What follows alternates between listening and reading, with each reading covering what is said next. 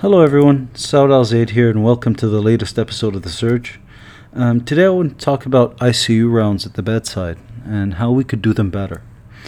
I was recently introduced to rounding in the ICU here in Kuwait, and it got me thinking as to how good are we at this internationally and how useful are interdisciplinary rounds involving nurse, doctor, RT, pharmacist, nutritionist, etc.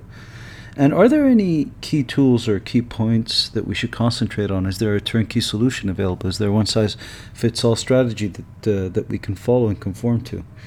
And how could we do it better is basically what I'm trying to talk about today. So, are we any good at this? Predictably, probably not. It's estimated that we talk to the nurses 1 in 10 times, 12% of the time. We involve ourselves in physical examination about 14.6% of the time.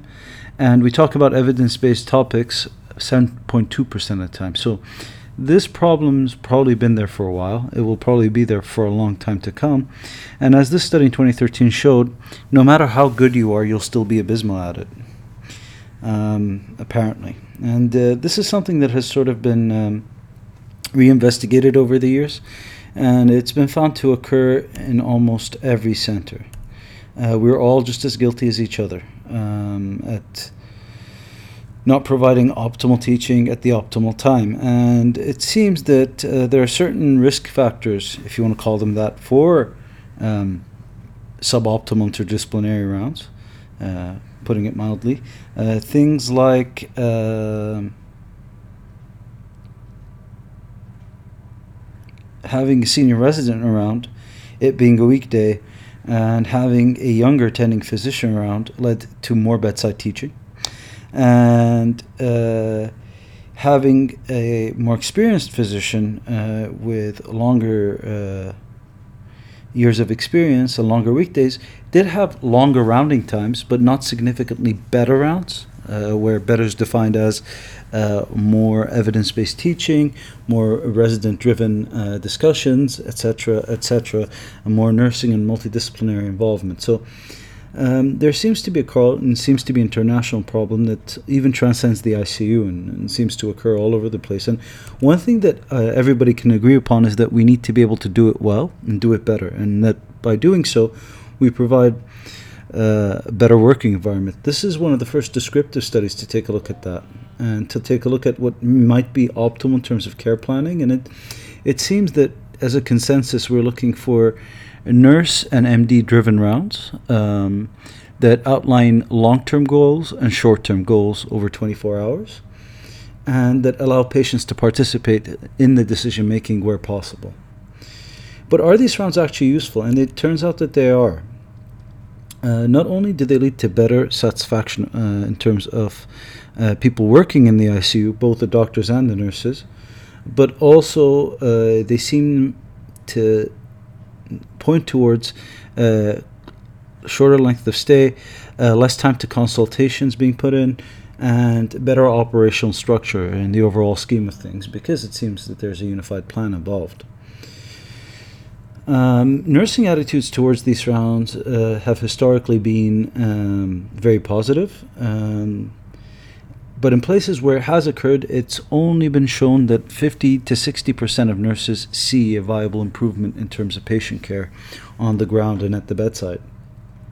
And I think that part of it is the fact that we're not executing them all that well. And another argument for that is the fact that over the past, I'd say 5 or 6 years, there have been 2 Cochrane reviews, one of them looking at interventions to promote collaboration between nurses and doctors, and the other one looking at the effects of practice-based interventions on professional practice and healthcare outcomes, i.e., how should we go about improving our integrated system and what outcomes should we look at? And both reviews seem to be fairly non-conclusive. We don't have any straight answers, which leads me to believe that this could be one of 2 things. There could be one of 2 reasons. Intuitively, descriptively, it makes sense that integrated rounds should lead to better outcomes. I think that the first reason why we haven't proved that yet is the fact that there are so many variations in practice. This is just a study out of a single county single state, Pennsylvania. And as you can clearly see, there's such a heterogeneity of practice that there's no way you can come to a clear conclusion as to whether or not an intervention would work there, especially an intervention as nuanced as rounds, the cornerstone of patient management in 2017.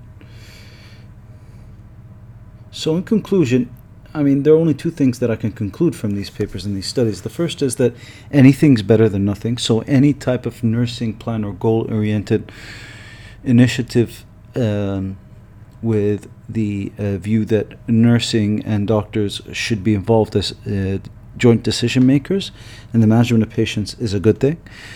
And that one size does not fit all, and that there's a variability of practice that has to be factored in somehow. And you have to figure out where to start. And a good place to start seems to be the use of a daily goals checklist, something as simple as a written piece of paper that says what we're going to do today. And this is just one example of one that has been validated, called the ICU Daily Goals Checklist and Plan of Care. And this was published and endorsed by the Society of Critical Care Medicine fairly early on, and seems to be the standard in many ICUs and institutions, including Hamilton Healthcare.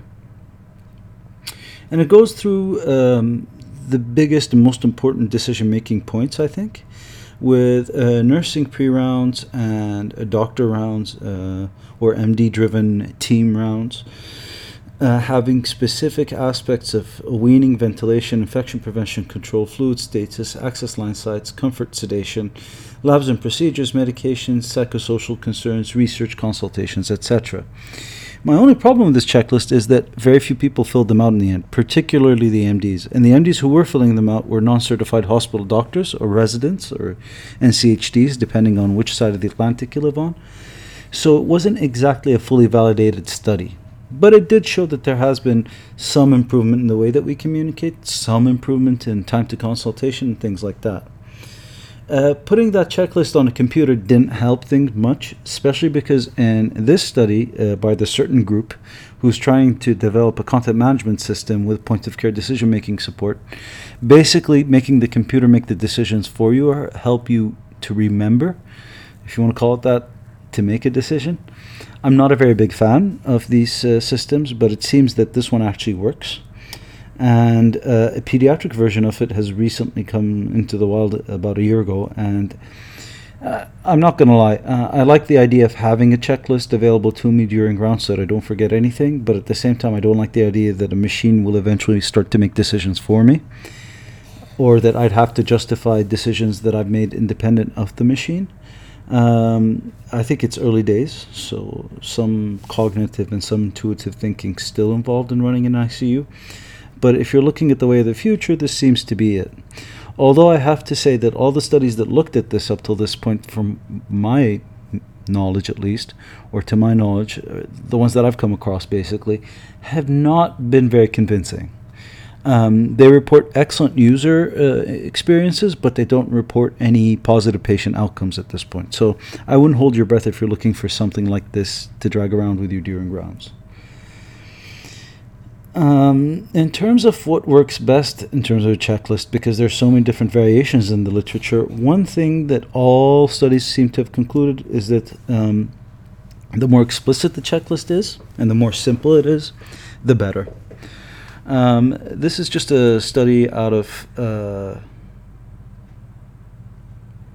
American Journal of Medical Quality from 2015, and it just compares a random goal set type of situation to a systems-based approach, and they found that it was more clear, definitive communication, and the time to reaching the goals was improved as well, which is quite interesting. So basically, if we all agree that this is what we want to do today, and we all have a limited number of choices as to what we can do on any given day, we tend to do it better.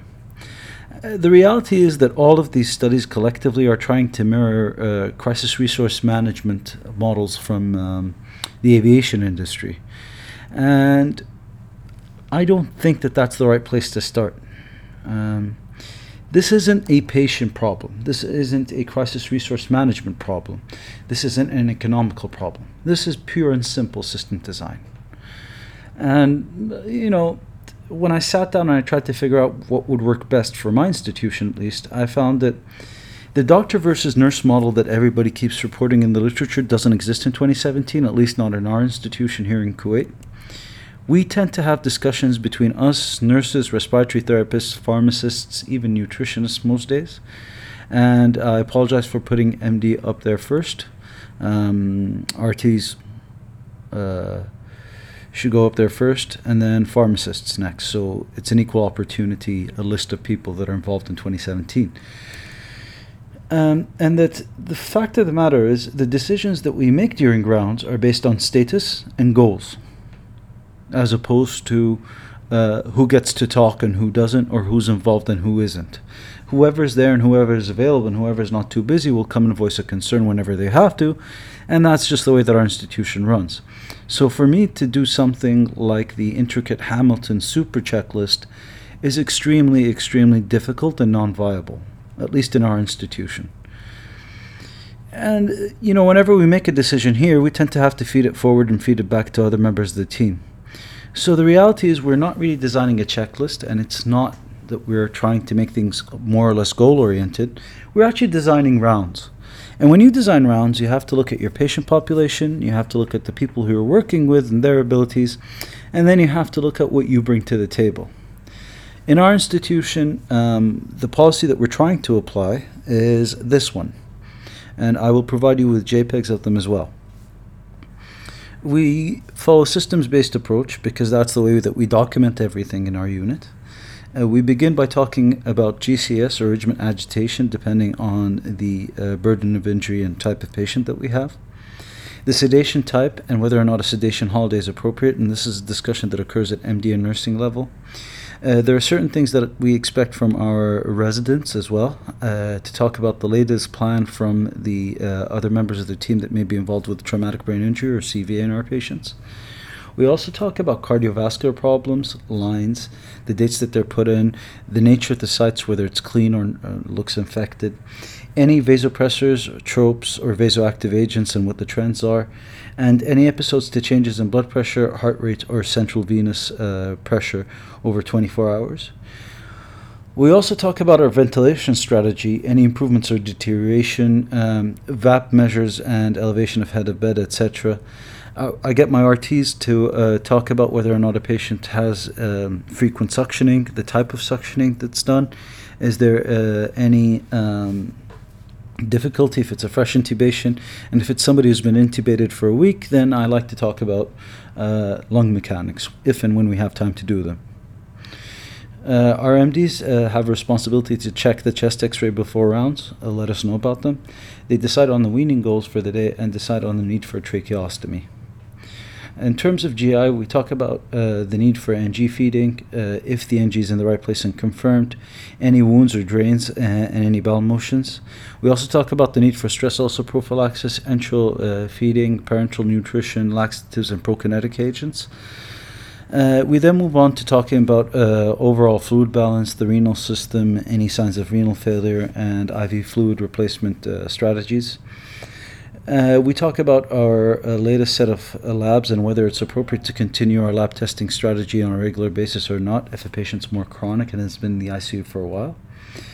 We talk about our cultures and the need to stop antibiotics as soon as we can. And then we talk about insulin, blood sugar control, and other endocrine factors, as well as a pharmacy review. We then move on to any reported bed sores. And then we talk about how we're going to communicate with other people in the hospital and how we're going to divide up that work and who's going to be talking to the family, whether it's a nursing day, an MD day, or an attending day. We talk about that as well. And then we confirm everything in summary before we move on to the next patient. Now, this is just the front of the sheet. The back of the sheet is sort of like a small reference sheet for the newer, more junior members of the team, so that they have a bunch of parameters that may not be commonly reviewed, but you would need to know from time to time. So in conclusion, design your rounds based on what you need. It's not one size fits all, but what the literature has proven, or I wouldn't use a word as strong as proven, but what the literature supports is a strategy where you have some sort of structure when you reach a patient's bedside, and a strategy where everybody feels like they're contributing and that they're on the same page. So I think that no matter what you do at this point, nobody will fault you, but you have to have some sort of a checklist or a structure. And I'm not saying to use mine. I mean, heaven knows it's not really validated, but have some sort of structure in mind. This is Saud Al-Zaid signing off, and please subscribe, and thanks for listening.